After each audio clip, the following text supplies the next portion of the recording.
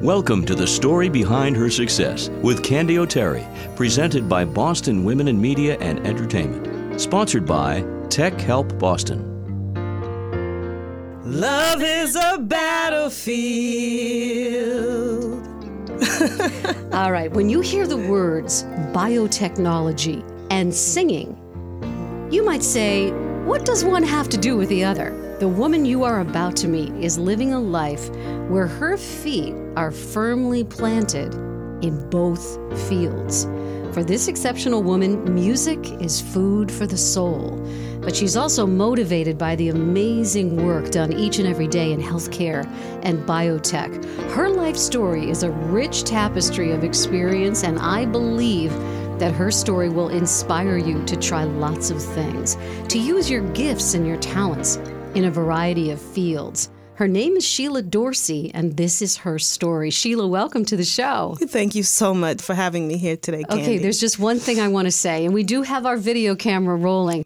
I need to have your hair to wear this shirt, right? Your hair, this shirt. We couldn't have planned it better, right? It's like a purpley fuchsia color. It's gorgeous, and so is my shirt. Okay, so let's start with what I'm calling the lightning round so that our listeners will get to know you. I just want your quick answer to these next few questions. Ready? Okay. Dunkin' or Starbucks? Starbucks. Morning person or night owl? Both. Hot or cold weather? Hot.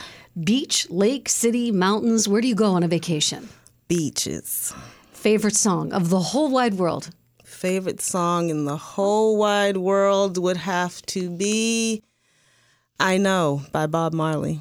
One possession you will never part with? If I would have to say there was something about myself that I would definitely want to hold on to and never lose, is my soul.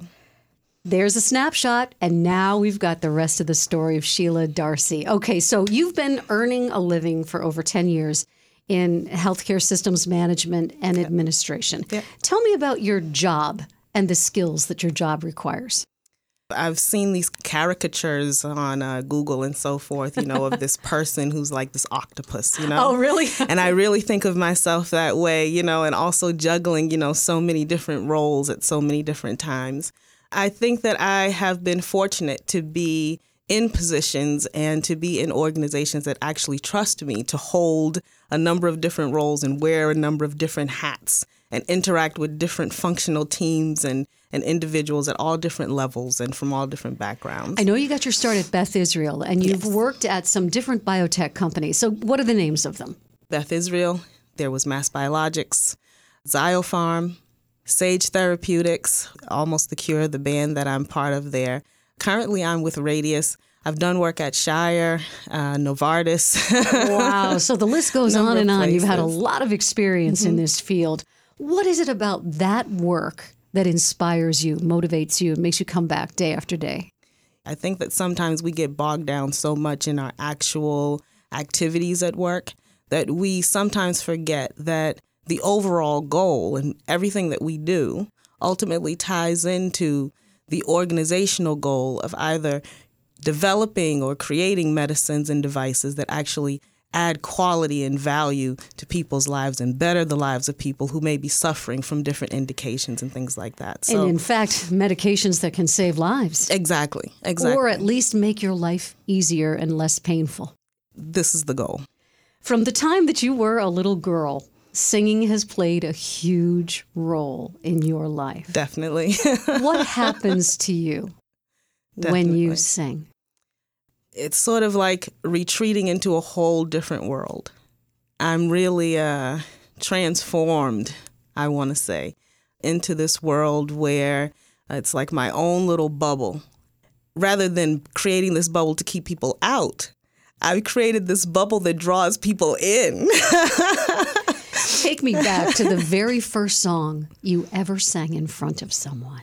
Oh, my goodness. Think 10 years old, on the steps of Boston City Hall, Christmas carols. And I think that my favorite Christmas carol was, of course, Silent Night. But then there was also Do You Hear What I Hear? Do you hear what I hear? I love that song. Said the night went to the little lamb. Yes. And so, do you hear what I hear? Church singing. We learn a lot about singing from singing in church. We learn about stepping out and taking a solo. We learn about stepping back and being part of a group. Exactly. Tell me about your experience singing in church. The first word that comes to mind is freedom. Being free to just allow that sound to come out. And like you said, we learn a lot when we start singing in church because it's more than just the singing. It's more than just the attention when you stand in front of a crowd. It's sharing a part of yourself from deep within. It's creating sort of that spiritual energy, that connective energy, and bringing people together. And in a sense, you really are telling your story. It may be a story that was written by someone else, but you, in your own version of that song, church is all about cover song over and over again, right? Everyone keeps covering these famous songs or these favorite songs, but they do it in their own way with their own touch and their own energy. And they essentially share their story with you in singing that song. And then, of course, inject the faith piece as well, because when you're on a stage and you're performing a song, it's very different from being reverent and pouring some of your heart into the song based on your faith. And believing what you're singing. Yes. And helping other people to understand and encouraging other people to believe in what you are singing. You were a volunteer DJ. I can't wait to talk about this. And the host of your own show. Wait for it, everybody. It's called Cruising with the Stars with Miss Superstar. Tell me about that experience. So just as you said, it was a flip because, being a radio personality, we sort of all had our handles, if you will, or our stage radio names. And mine was Superstar. And then it was Ms. Superstar. And producing this show, Cruising with the Stars, it was me sort of hanging up the headphones and hanging up the microphone and passing that on to someone else and giving them that hour or two to shine and share their talents and tell us about who they are and what inspires them. And I really did it because I think that it gives listeners a chance to actually connect with the person and understand where they're coming from in their music. And sometimes when you have that piece of it, you appreciate that work even more when you understand where it comes from. You know, I've always believed that in order to be a really good interviewer, you have to be a very good listener. Yes. What do you think about that? Absolutely. And I've been praised and given feedback by people over the years who have listened to my interviews. I remember I was actually surprised. One of the managers of the station, he came running in. Someone had called him on his phone and was giving him feedback. And they're like, I love to listen to her. It's like she's right there with the artist and she just brings it all to light. And so it really is about that person who you're interviewing. And that's why it was so intriguing for me to come in and interview with you, because I'm like, wow, this is someone who actually aligns with some of the ideals and the thoughts and beliefs that I have about what radio and broadcasting is all about. One of my favorite questions to ask any woman who is a singer is if they've ever heard themselves singing a song on the radio. Have you ever heard your own music on the radio? I've done jingles, and we actually got really creative. And a lot of the guys, they were having famous artists do recordings for them and do intros and things like that, for their shows where they would mix them in. Folks are coming down and I'm recording commercials for them and, we're doing that. So I was hearing myself in the commercials on air, which was like, oh, wow, that's me, And then that sort of led to, hey, why don't we do some intros and outros for my show? That was kind of my real, I want to say, first experience with recorded singing. Yes. Where we did an intro and outro for Cruising with the Stars. And we actually did a cover of Smokey Robinson's Cruising. Oh, my goodness. How fun is that? Can I tell you a funny story? So the first time I ever heard myself singing a song on the radio was a duet that I did with Jim Brickman called The Gift. And we released the song in 2004. Wow. The station that I was working on here in Boston for all those years, Magic 106.7, my program director decided he was going to play the song. It was a Christmas song. He told me what time it was going to come on the radio. And I can still remember driving home from the station that night I'm on fire. I'm foot on the pedal. I'm trying to get home because I decided I don't want to hear it in the car. Right. I want to hear it in my house. I don't know what room I want to hear it in. Up. Wait, right. I need a glass of wine. Oh, hold on. I mean, it was crazy, right? Yeah. It's such a thrill for a singer to hear themselves sing a song on the radio. So you started recording songs. Tell me what it's like for you in the recording studio, because that's also a real skill, isn't it? Yes, and sometimes I'm amazed by what comes out. My fiance and I, we actually started our own record label last year in the last quarter of 2018. Out of Hits Records. Yes. So Izai, he's actually, to me, and you can say that I'm biased because obviously he's my fiance and we work together. But even before that, it took some time for us to actually develop a personal relationship. So we came together professionally. And even then, I was really amazed at this person. I want to compare him to folks like Prince or James Brown, who actually, they were so serious about their craft that they could actually play all the different instruments in order to be able to give instruction. And this is kind of how things tie in together with my professional world and my music world, because as a supervisor or manager at work, I believe that no matter how simple the task is, the manager or supervisor should have done that task or be able to do that task and know what it takes to do it in order to be able to supervise or mentor someone else. So Izai, he takes his craft really seriously. And when we're in the studio, he's the drums, he can be the keys, he's the acoustic guitar, he's the electric guitar, he's, you know what I mean?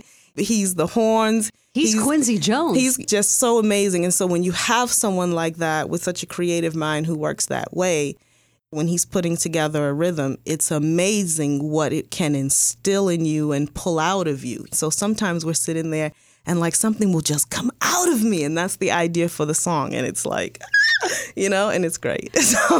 You have a brand new single. I want to hear all about it. So I've written lots of poems, and I'm a person who historically has always kept a journal. But this was the first song. We released it April 19th of this year. It's called Is He, I-Z He, and it's a spin off of Izzy's or Izai's name. So some people say Izzy, some people say Izai. It's really Israel, and so we do like Izzy or Izai for short. It was around that time when, that love was all new and how that is. Yeah.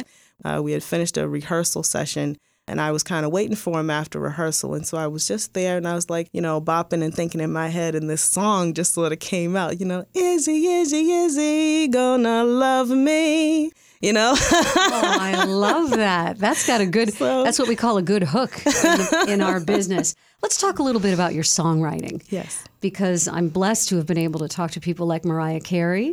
Wow. And James Taylor and ask them all about how they write a song. Mm-hmm. And Mariah told me that she had this purple journal that was in her sock drawer. And when her mother thought she was doing her homework, she was writing in that purple journal. And when she was broke living in Greenwich Village and someone offered her $5,000 for that journal, wow, she said no. Look and what has come into songs turned out to be the first 5 #1 songs of her career. Wow. When you write a song, do you dictate it into your phone? Do you write it down? You said you write poems, pieces of paper. How does it work for you?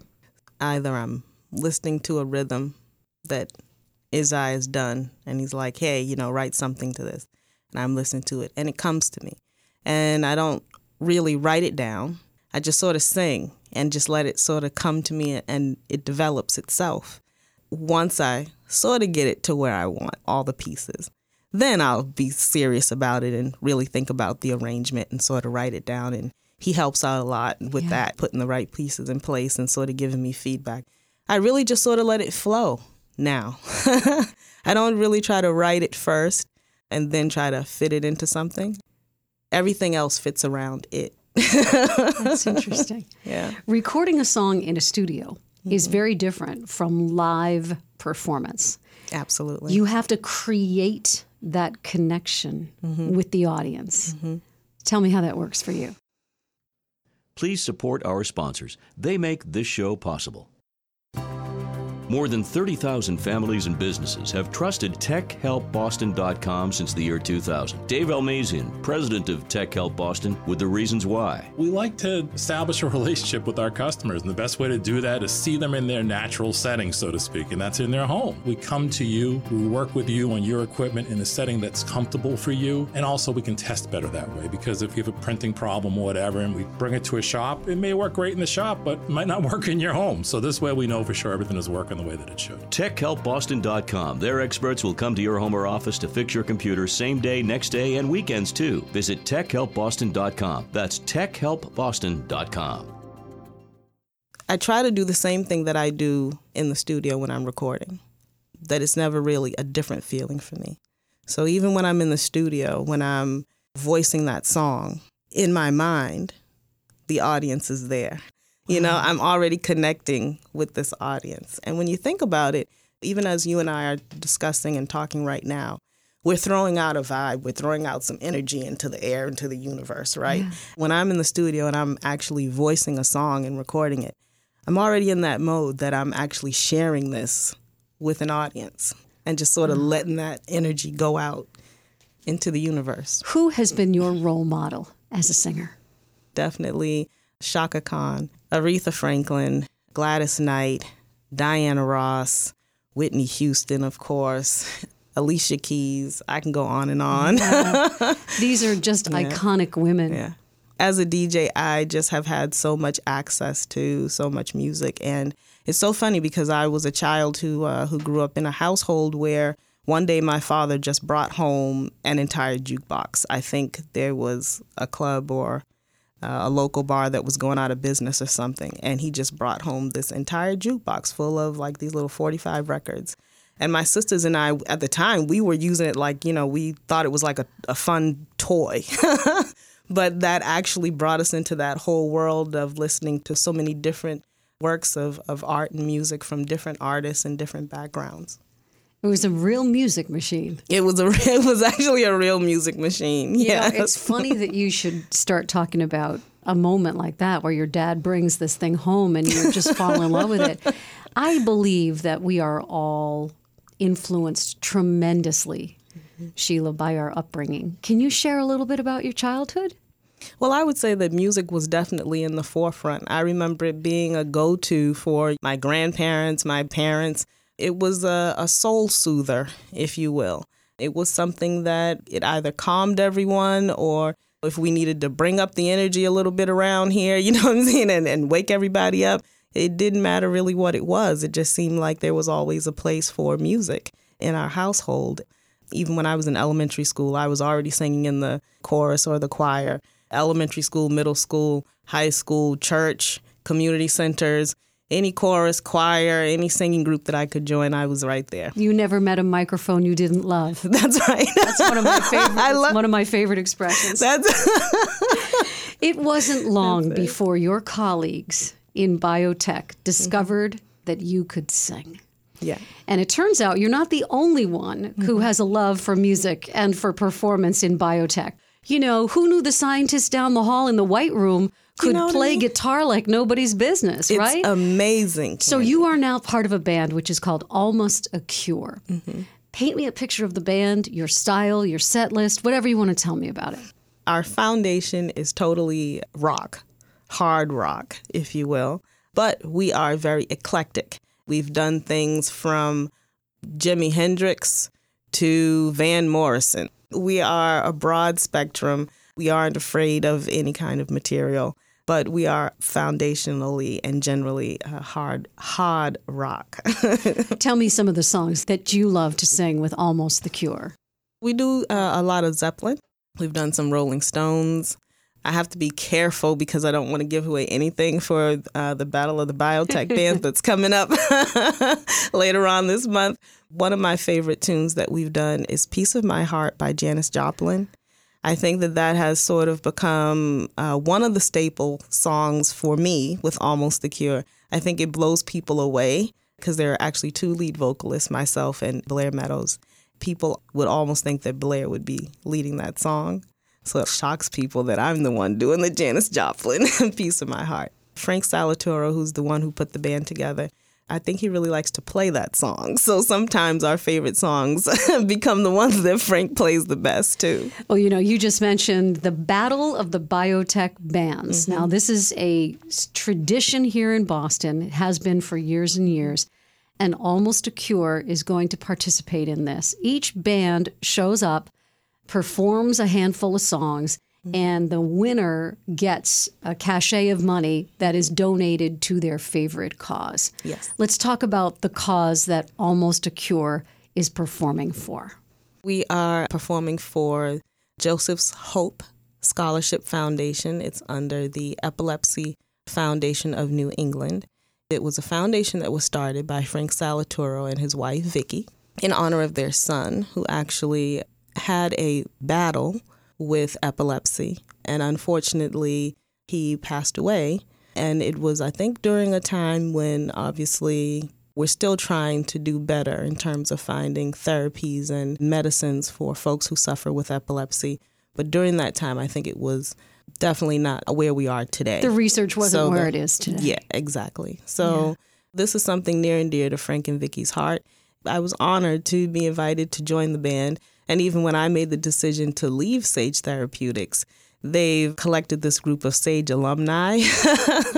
I like to say that they almost did it just for me so that they could continue to have us be part of, it was Sage Against the Machine, and now it's Almost the Cure, which is a spin-off of The Cure. And then we are in bioscience. And so we're saying Almost the Cure because music is only half the battle, right? We still need people to get involved. We still need people to support in all the different ways, whether it be some sort of sponsorship, whether it's the work that they do on a daily basis when they go into their different organizations and things like that, the salespeople who are out there trying to get this medicine out to healthcare professionals and actually get it into the hands and into the realms of the patients that can benefit. Well, the event, as we said, is called Battle of the Biotech Bands, and it's on May 30th. It's at a place called Club Royale here in Boston, and we'll certainly be posting all about it when you are in the spotlight for our series, The Story Behind Her Success.